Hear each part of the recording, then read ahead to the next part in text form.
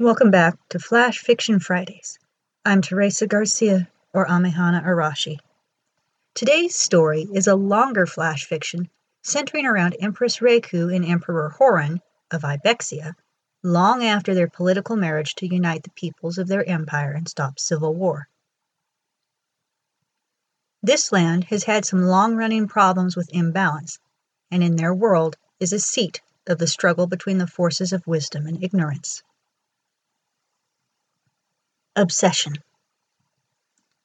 Candles cast their glow around the room and dripped into the platters beneath them. Her quill scratched at the silence with a fury that left the palace servants scurrying back out after making sure she still had enough light to work by. What she created with her tools, none ever knew, and even her mate had ceased asking.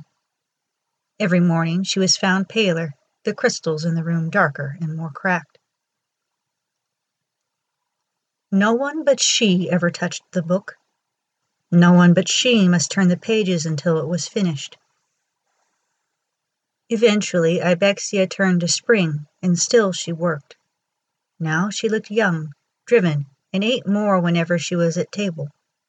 She went out on surveys of the land, bringing sheaves of maps and notations with her. The guards that were sent out with her always seemed to lose her. Still onward time flowed like the waters of the Chie into the sea. She was fuller now, older. The land sang audibly wherever she trode in her searches in restoring balance. The Empress moved more slowly and kept her wings holding her sides. Wherever the light of knowledge had begun to dim, she would soon follow to address the issue. The Imperial Guards had less scampering to do whenever she left her chambers. The Emperor watched every year pass, and a little more of the Kirin become something more ephemeral than either of them had ever expected. He often thought back to the day that they had discovered the crystal key and the beginning of her descent into obsession. Every year he grew older and more at a loss as to how to help her, the way a younger Reiku had saved him.